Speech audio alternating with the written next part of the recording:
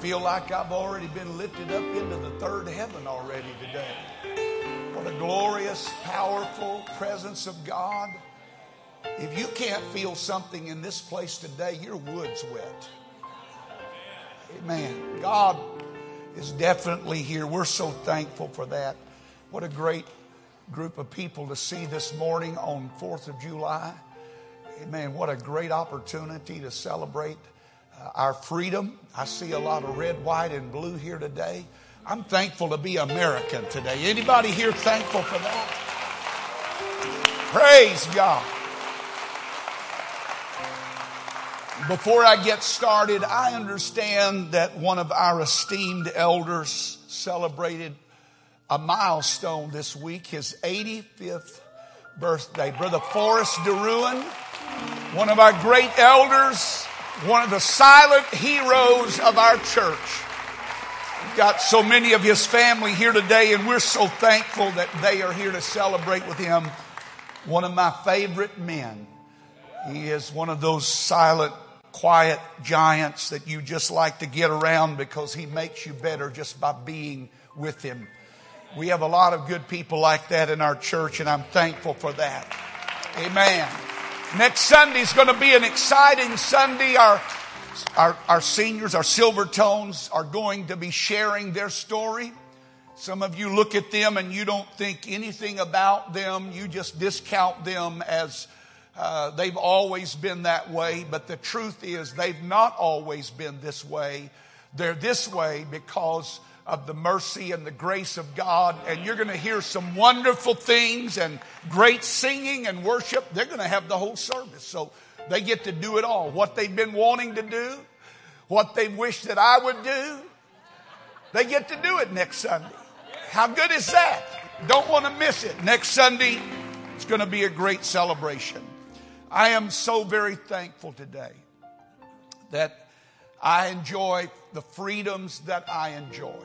Although many of them are in jeopardy, I am thankful that I still get to enjoy the liberties and the freedoms that are a part of our great country. Now, I will tell you that I am very ashamed that as a nation in the whole, we have turned our back on God.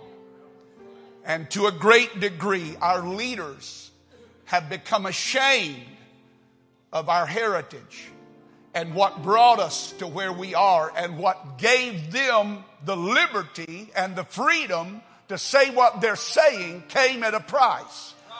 I don't ever want to forget that. And I am ashamed of any civic leader that will not celebrate our freedom for whatever reason they want to give. Let it be noticed today that at Greater Life Church, we are ashamed of any leadership that will not celebrate what our country represents. Praise God. Hey, I got a word for them. If you don't like it, leave it. Don't get me started.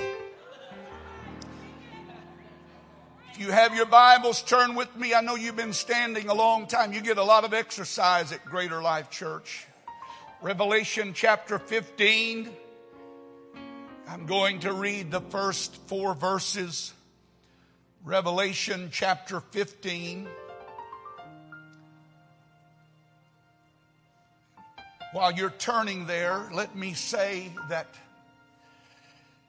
every time I come to the book of Revelation, I feel like I'm trying to swim in the Pacific Ocean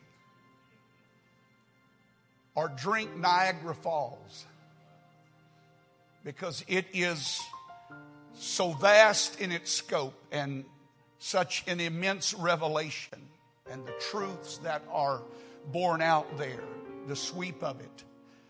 And I know that when I preach from Revelation, I probably make a lot of true prophecy scholars nervous. So before you choke on what I'm going to say today, I have a word for you. Take a deep breath and chill out. I'm not going to wreck anybody's theology today, but I do want to explore a very powerful passage of Scripture. Revelation chapter 15 and verse number 1. And John said, and I saw another sign in heaven, great and marvelous. 7 angels having the 7 last plagues. For in them is filled up the wrath of God. Here is the completion of all of this chaos and warring that has gone on in the earth. And God is going to bring it to a conclusion. And He will decide the end. And John said, and I saw as it were a sea of glass mingled with fire. And them that had gotten the victory over the beast and over his image and over his mark and over the number of his name. It is interesting to me the alliteration that is used in Scripture when the Jews did not have adjectives as we do in English. And so for them to emphasize or to really drive a point home, many times they would have to say things like verily, verily, or surely, surely. And so anytime you see a compilation of things that are mentioned, you are seeing it to its zenith, its ultimate degree of power or evil or whatever. And what we have displayed here is that at this sea of glass mingled with fire, them that have gotten the victory, them that hath gotten the victory. Underline that portion of Scripture. He's not talking about somebody else. He's talking about you and I. He's talking about the redeemed people of God. Them that have gotten the victory over the beast and over his image and over his mark and over the number of his name, stand on, or some say beside. The word is difficult to translate there, but it is at the edge of the sea of glass, having the harps of God. And they sing the song of Moses, the servant of God, and the song of the Lamb, saying, great and marvelous are thy works, Lord God Almighty. I don't know what the tune was, but I think I can make up my own right now. Great and marvelous are thy works, Lord God Almighty. Just and true are thy ways, thou King of saints. And everybody shout for joy right now, because that is going to be the grandest song of freedom that's ever going to be sung. Hallelujah. I want to preach to you for a little while from that subject, freedom's grandest song. And everybody said amen, and you may be seated. Praise God. As John paints this apocalyptic masterpiece in Revelation, he does so with the vibrant colors of imagery that are drawn from Old Testament characters, the Word of God, and he pulls them together and he ties them in this great prophetic climax of the ages. Daniel and Ezekiel and Jeremiah and Zechariah and many others are brought together in this concluding book to give us a glimpse of the day that is to come. And through the Spirit's instruction and the Spirit's inspiration, he weaves them all together in this final climactic chapter in time. The depth and the richness of this revelation flows from page to page. It is a narrative that is overwhelming at times, and its descriptions are at times breathtaking. The imagery that is portrayed is visionary. It is to the soul and the spirit both inspiring and exciting. It is thought-provoking and it is stirring. It is moving and it is awakening. It is energizing and it is refreshing. It is motivating and it is thrilling when you read the sweep of his words. For the greater part, Revelation is actually a glimpse of the future. This is what John was told to write in John 1:19. Write the things which thou hast seen, and the things which are, and the things which shall be hereafter. And so in the first 3 chapters, you find him writing about the things that are. And then he moves into the future. He moves even beyond our day to that cataclysmic moment in time when all of the pages will be brought together and all of the prophecies will be brought in harmony. And there in that final moment, we see displayed in Scripture how it's all going to play out. And so our eyes are directed to the future. I love that. I am so thankful that I do not serve a God of the past. I serve a God of the past and the present and the future. I am thankful today that I have something to shout about. I'm thankful that I have a reason to rejoice as we did this morning. I am thankful that I know something about being redeemed by the blood of the Lamb. Have you forgotten what it was like when he pulled you out of that miry clay and set your feet on the rock to stay? Somebody ought to shout right now. Somebody ought to celebrate today. Hallelujah. Hallelujah. Hallelujah. Hallelujah. Praise God. It is in the context of this time to come that there will be the sorting out of all things.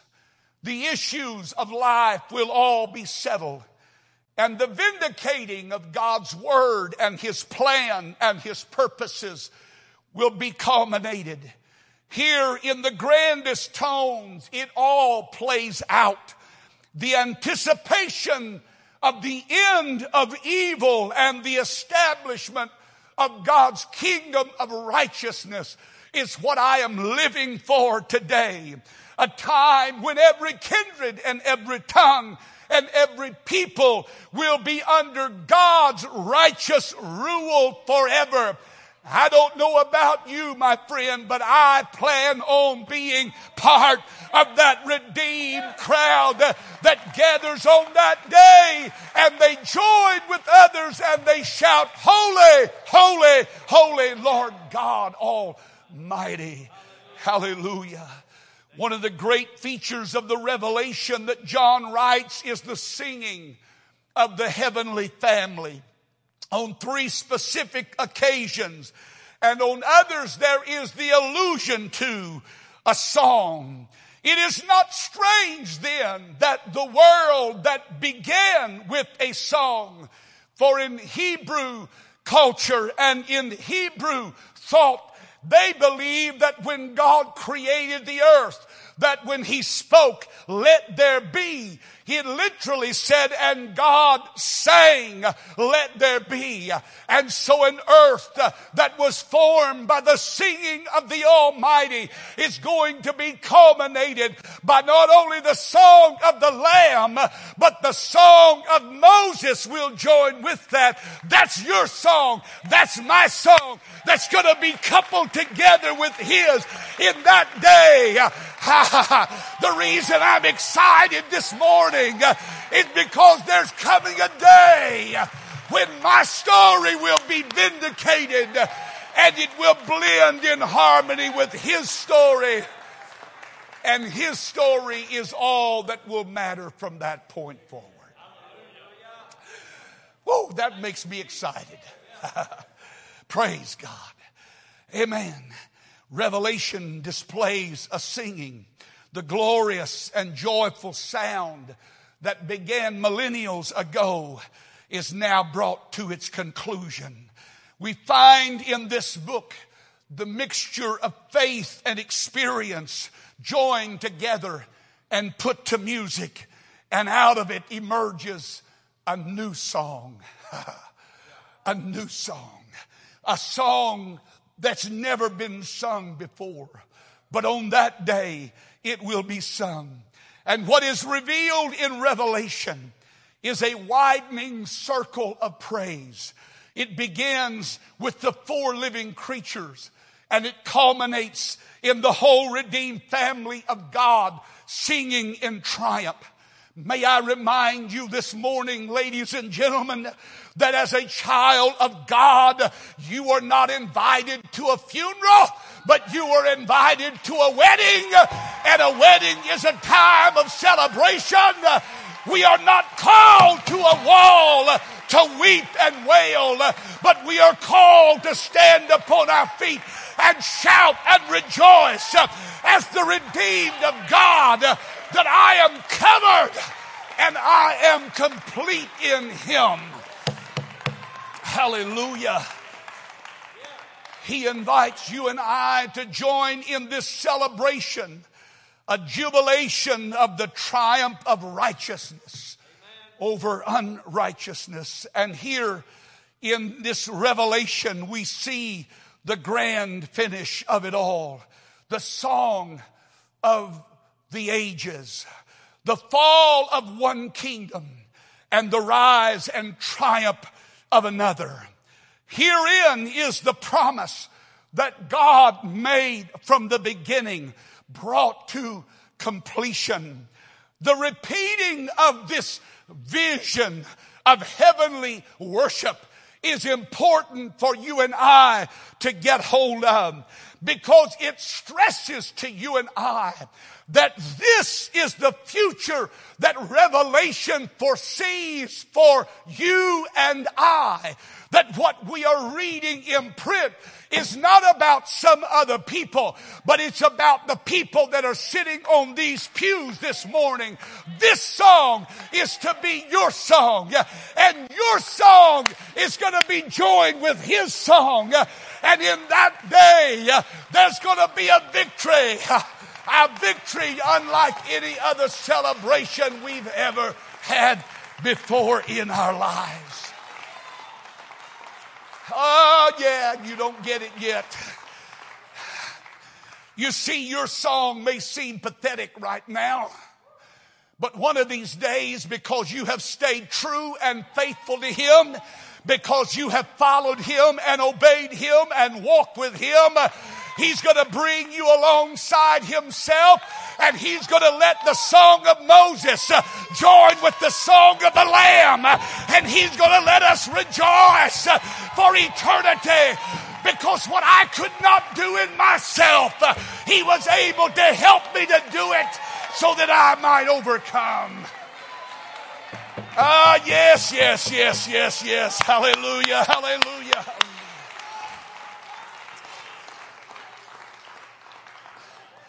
I wish you could have been here last night.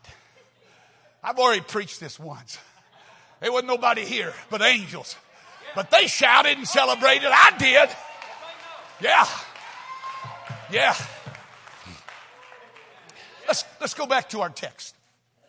I'm getting a little bit ahead of myself and a little too excited. We see a brief interlude here in Revelation 15 before the final chapter of all things is written.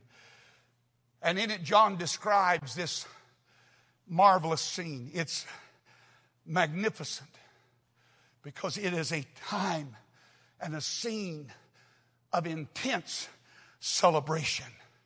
For it is in fact the redeemed family of God who have overcome.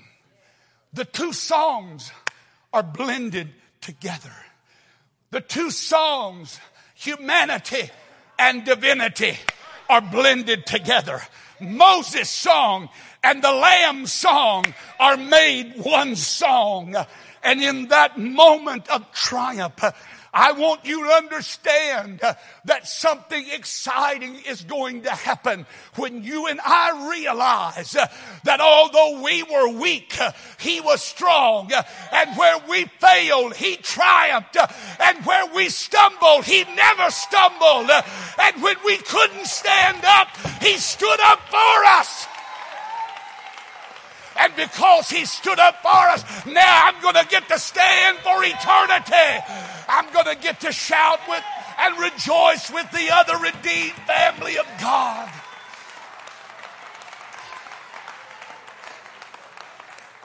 Now I want you to consider just a moment, just calm down. First of all, I want you to think about the setting. The Bible describes it as a sea of glass. Almost unable in my human weakness to really adequately give you a picture of what that must be looking like. But a sea of glass. Now, my first impression is that glass is flat. And so this raging, toiling, tossing, foaming, stirring thing called the sea is going to be calmed, and it's going to be like glass. It's going to be smooth as silk. There's not going to be a wave or a ripple. Now, it wasn't like that on the other side. On the other side of on this side of the sea, it's full of turmoil. It's full of rumbling and rolling and storm and tossing. It's full of lightning and rain and hurricanes and typhoons. It's full of all kinds of creatures in the depth that we know nothing of. But when you get to that other side, the thing that had tormented you, the thing that had raged before your presence, He's going to put a hand on it, and it's going to calm down and be smooth as glass. And it's going to be transparent so that you can see through the very depth of it. All the mysteries that you couldn't understand. All the things that you were hidden from view of. All the things that you couldn't understand. When you look back at that moment, you're going to be able to see, oh, I know what that was for. I know what that was about. I realized why I had to go through that. I know why God let that come into my life. Now, I know I'm probably robbing some of you prophetic theological seminary people of some of your glory, but that's how I see it. That's Hughes 101. Stay around, I'll give you part 2. A sea of glass. All the turbulent, churning, foaming, lifting, casting, changing, uncertainty, and unknown suddenly become visible and known. Could it be that that's what Jeremiah or Ezekiel said? Whoever, I don't remember which one of them, but they said something about Satan or Lucifer, that one of these days we're going to come by and look at him and we're going to say, you mean that's the one that troubled me? You mean that's what gave me fits all my life? You mean that's all there was to him? You mean there wasn't any more to him than that? Why am I terrified of him today? Why am I afraid of him today? When the reality is he's already been defeated. He's already been defeated. His goals have already been crushed. Hallelujah.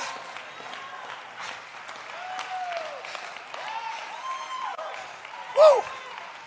What I love best about it is that their posture at this position, they are standing.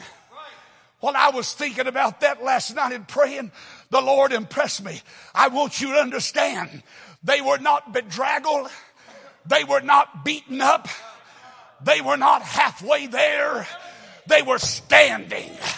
They had overcome. They had gotten through it. They had gotten the victory. You see, when you get something, you have to go for it. Some of you are playing patty cakes with the devil every day and his fear and torment. And the Bible said they had gotten the victory over him. You got to snatch it out of his hand and say, you're not destroying my life. You're not filling me with doubt. You're not destroying my faith.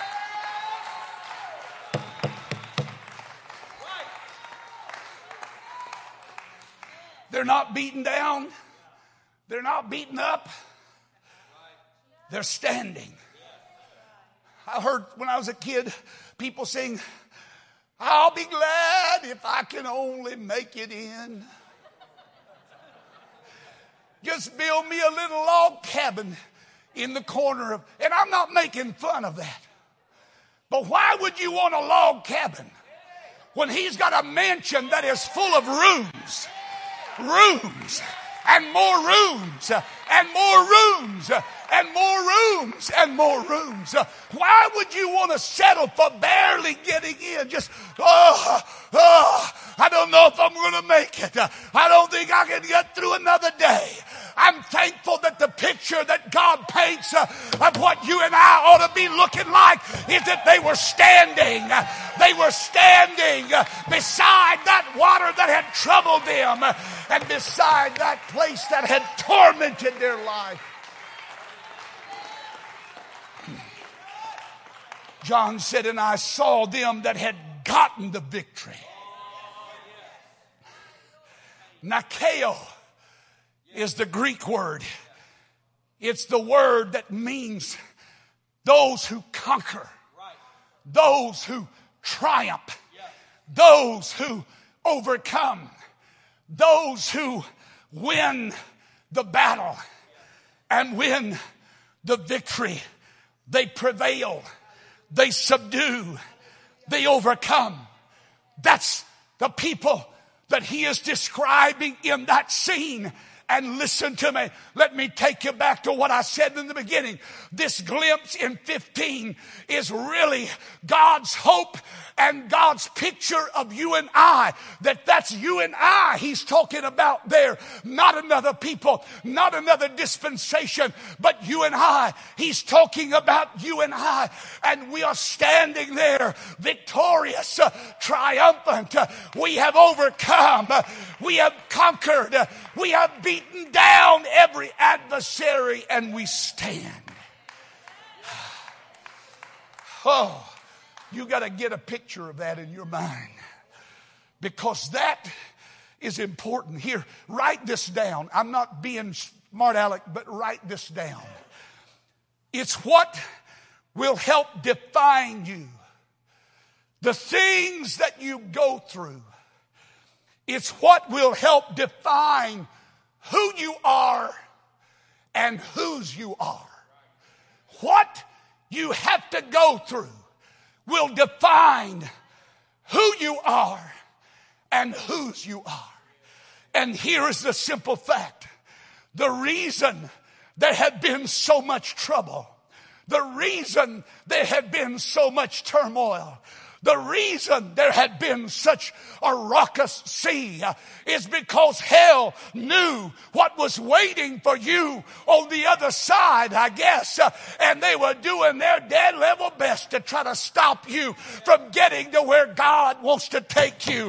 Hear me this morning, Greater Life Church. Don't let anything stop you on your journey because it's going to be worth every mile, every step of the journey.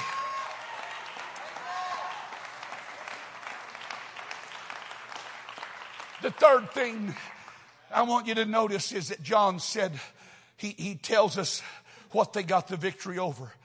He said the beast, his image, his mark, his number of his name. Now you can combine the last two if you want to, but when I read it, I see four things that are mentioned. 3 or 4, it doesn't matter. Those 3 or 4 things represent everything that hell could muster up against you. They represent every intimidating force, every power that could be brought to bear, every spirit that could be injected into the equation. Those 3 or 4 things delineate the limit of his power. That's as far as he could go.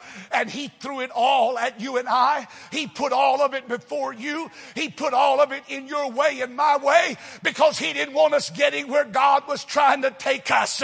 And all of those things, the image, the beast, the number, all of those things were done to intimidate you and to overwhelm you. But I've got news for you. Hell did its best, but hell can't stop what God has redeemed. Hell cannot stop what God has purchased with his own blood.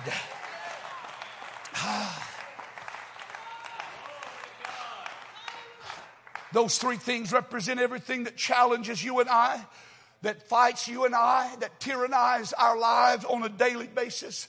And listen to me, none of them are going to work. None of them are going to work. None of them have the power to stop you if you keep walking by faith. None of them have the power to deter you if you keep living by faith. None of them have the power to stop you if you keep living in obedience to him. Clap your hands to the Lord.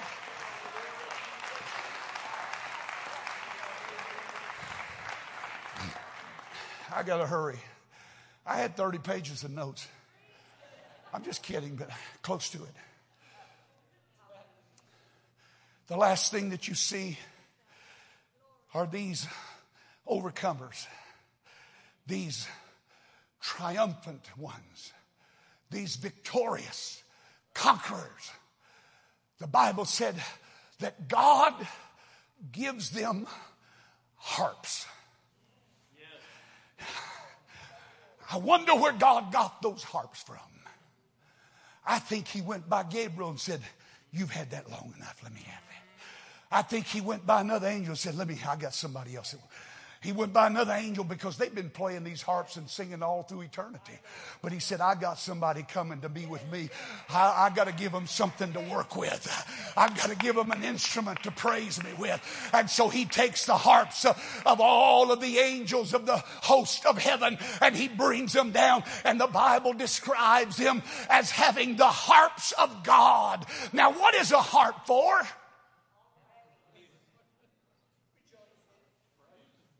Display. Put it in the front room. Look what I have. Stradivarius.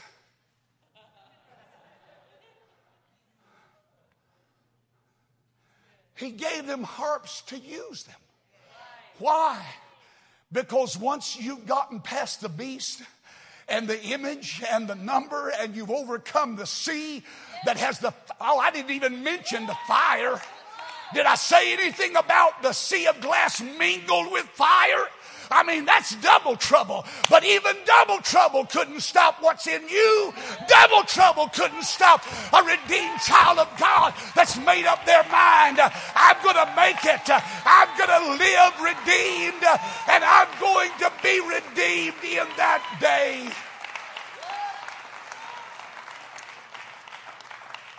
The harps were instruments of praise. Go figure. Why did God give them harps in the first place? Because it's time for a new song. Freedom's grandest song. When we look back and realize that as weak and pathetic as our story was, he brought his story in conjunction with my story and said, come on, we're going to do this together. Come on, we're going to glory together. God never asked me to do anything that he would not equip me to do. He never asked me to live any way that he would not empower me to live. He did not leave me comfortless, but he has sent his Spirit into my life so that I could walk redeemed and be victorious in the end. Hallelujah. I want to tell you something, church. It's going to be time to celebrate. Amen. It's going to be time to celebrate, but I have news for you.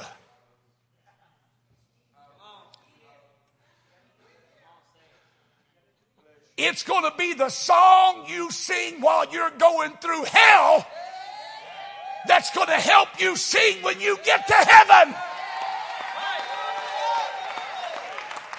It's going to be the song that you sang going through the depths of despair when the sea was rolling over and the waves were tossing and the beast was before you and the image was there and all the pressure in the world was on you. And you kept singing your song. You kept singing your song. You kept singing your song.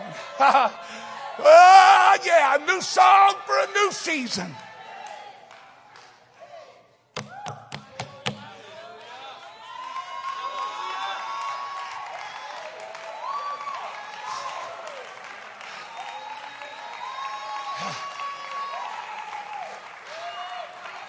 Brother Clytie, I need some help up here. I feel something getting on me right now. There's only one. He's Lord all over my life. I said he's Lord all over my life. Not just the part I have on Sunday, but he's Lord over my Monday life. He's Lord over my Tuesday life. Yes, yes, yes. Let the redeemed of the Lord say so.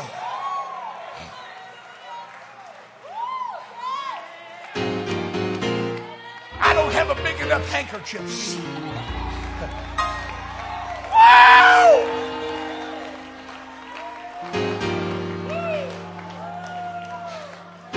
Some of you people are holding out to heaven.